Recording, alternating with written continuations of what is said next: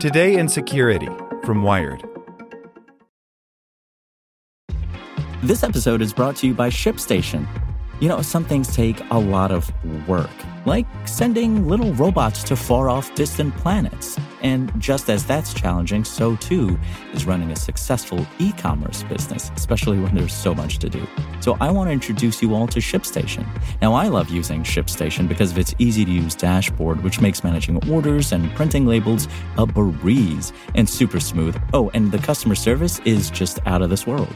It's exactly what you need to help grow your business. Sign up for your free 60-day trial at shipstation.com/technews. That's shipstation.com/technews. Ohio, ready for some quick mental health facts? Let's go. Nearly 2 million Ohioans live with a mental health condition. In the U.S., more than 50% of people will be diagnosed with a mental illness in their lifetime. Depression is a leading cause of disability worldwide. So why are some of us still stigmatizing people living with a mental health condition when we know all of this? Let's listen to the facts and beat the stigma. Ohio, challenge what you know about mental health at beatthestigma.org. Here's today's spoken edition of Wired.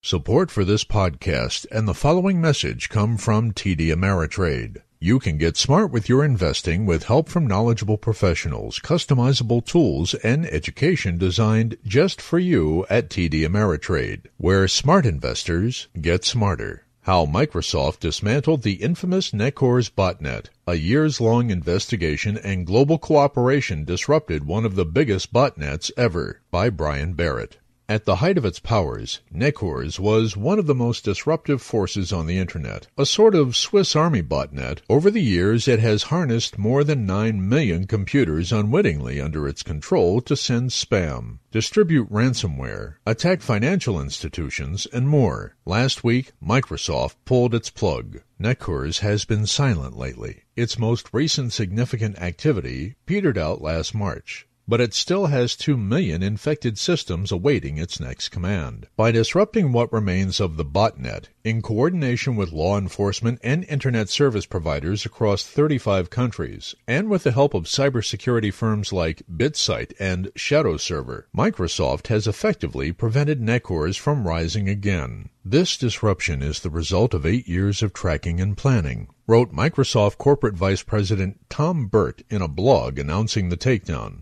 and will help ensure the criminals behind this network are no longer able to use key elements of its infrastructure. Microsoft declined to comment further, but the company has taken the lead on similar takedowns in the past, given the extent to which operations like Necurs threaten Windows devices and their users. While botnets are often associated with distributed denial-of-service attacks, Necurs has a more diverse portfolio. The reason the Necurs botnet is so pernicious is because the attackers manage to infect so many devices and leverage this massive botnet for various purposes, based on the fact it distributes many other types of malware, says Yael Dahiz, senior security researcher at the content delivery network Akamai. Chief among those is spam. In a criminal complaint filed March 5th, Microsoft noted that one single infected Necurs computer is capable of sending a total of 3.8 million spam emails to over 40.6 million potential victims over a 58-day period. Necurs is largely a botnet for hire, available to distribute whatever malware a client might want. That includes the infamous Game Over Zeus Trojan that plagued the Internet nearly a decade ago, as well as the Dridex malware deployed by Evil Corp and others. The criminal complaint details the use of Necurs to distribute notorious malware like Locky and TrickBot as well, like a smuggler for the Legion of Doom. The possibilities are endless, from ransomware to banking information theft to surveillance. Necurs can also block antivirus updates in older machines, leading to a host of knock-on problems. For devices using an outdated Windows 7 without updated antivirus protections, Necurs not only cripples the security mechanism that might result in removal of Necurs from the computing device, it may leave victims' computing devices exposed to many other types of malware, the complaint reads.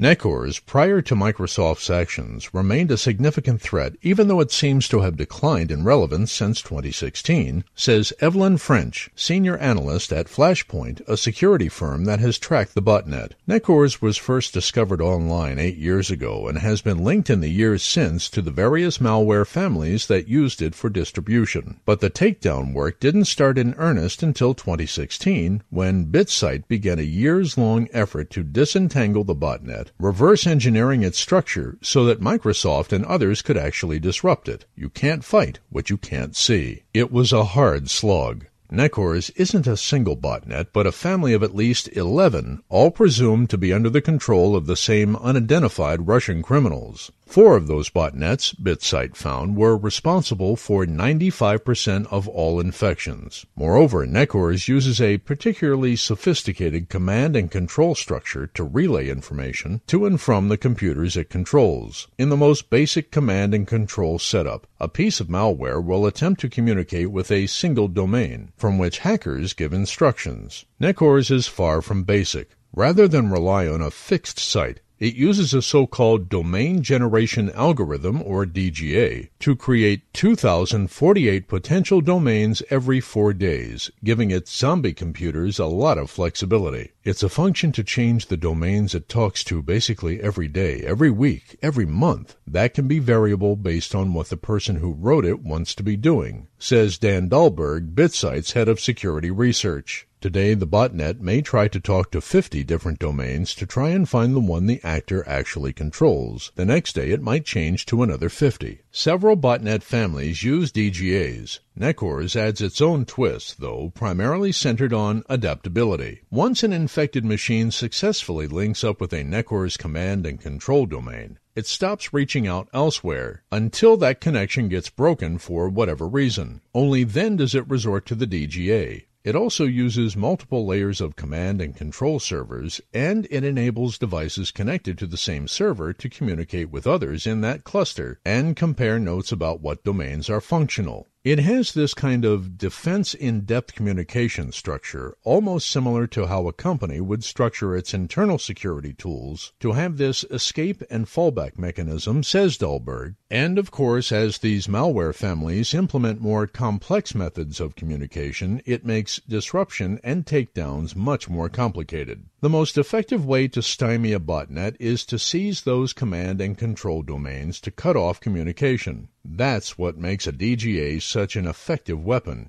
Companies like BitSight and Microsoft are left chasing thousands of new domains every week. But it's also how they ultimately threw up an effective roadblock. By cracking the underlying algorithm, Microsoft was able to identify the next 6,144,000 domains that Necurs was scheduled to populate over the next 25 months, and it alerted the authorities in relevant countries so they could block their registration. A court order also allowed Microsoft to seize current Necurs domains located in the U.S. The company is also working with ISPs around the world to identify people with infected devices and help them scrub their machines. Other botnets, particularly Emotet, have ascended since Necurs went quiet a year ago. Crippling Necurs still serves an important purpose, though. Even though it is dormant, we don't know what the possibility is of it coming online again for nefarious purposes, says Dahlberg. Microsoft and its partners have ensured that if the botnet does try to mount a comeback, it won't have very many places left to turn. Judy was boring. Hello. Then Judy discovered ChumbaCasino.com. It's my little escape. Now Judy's the life of the party. Oh, baby, mama's bringing home the bacon. Whoa,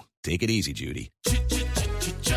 The Chumba life is for everybody. So go to ChumbaCasino.com and play over 100 casino-style games. Join today and play for free for your chance to redeem some serious prizes. ChumbaCasino.com. No purchase necessary. Void where prohibited by law. 18+ terms and conditions apply. See website for details.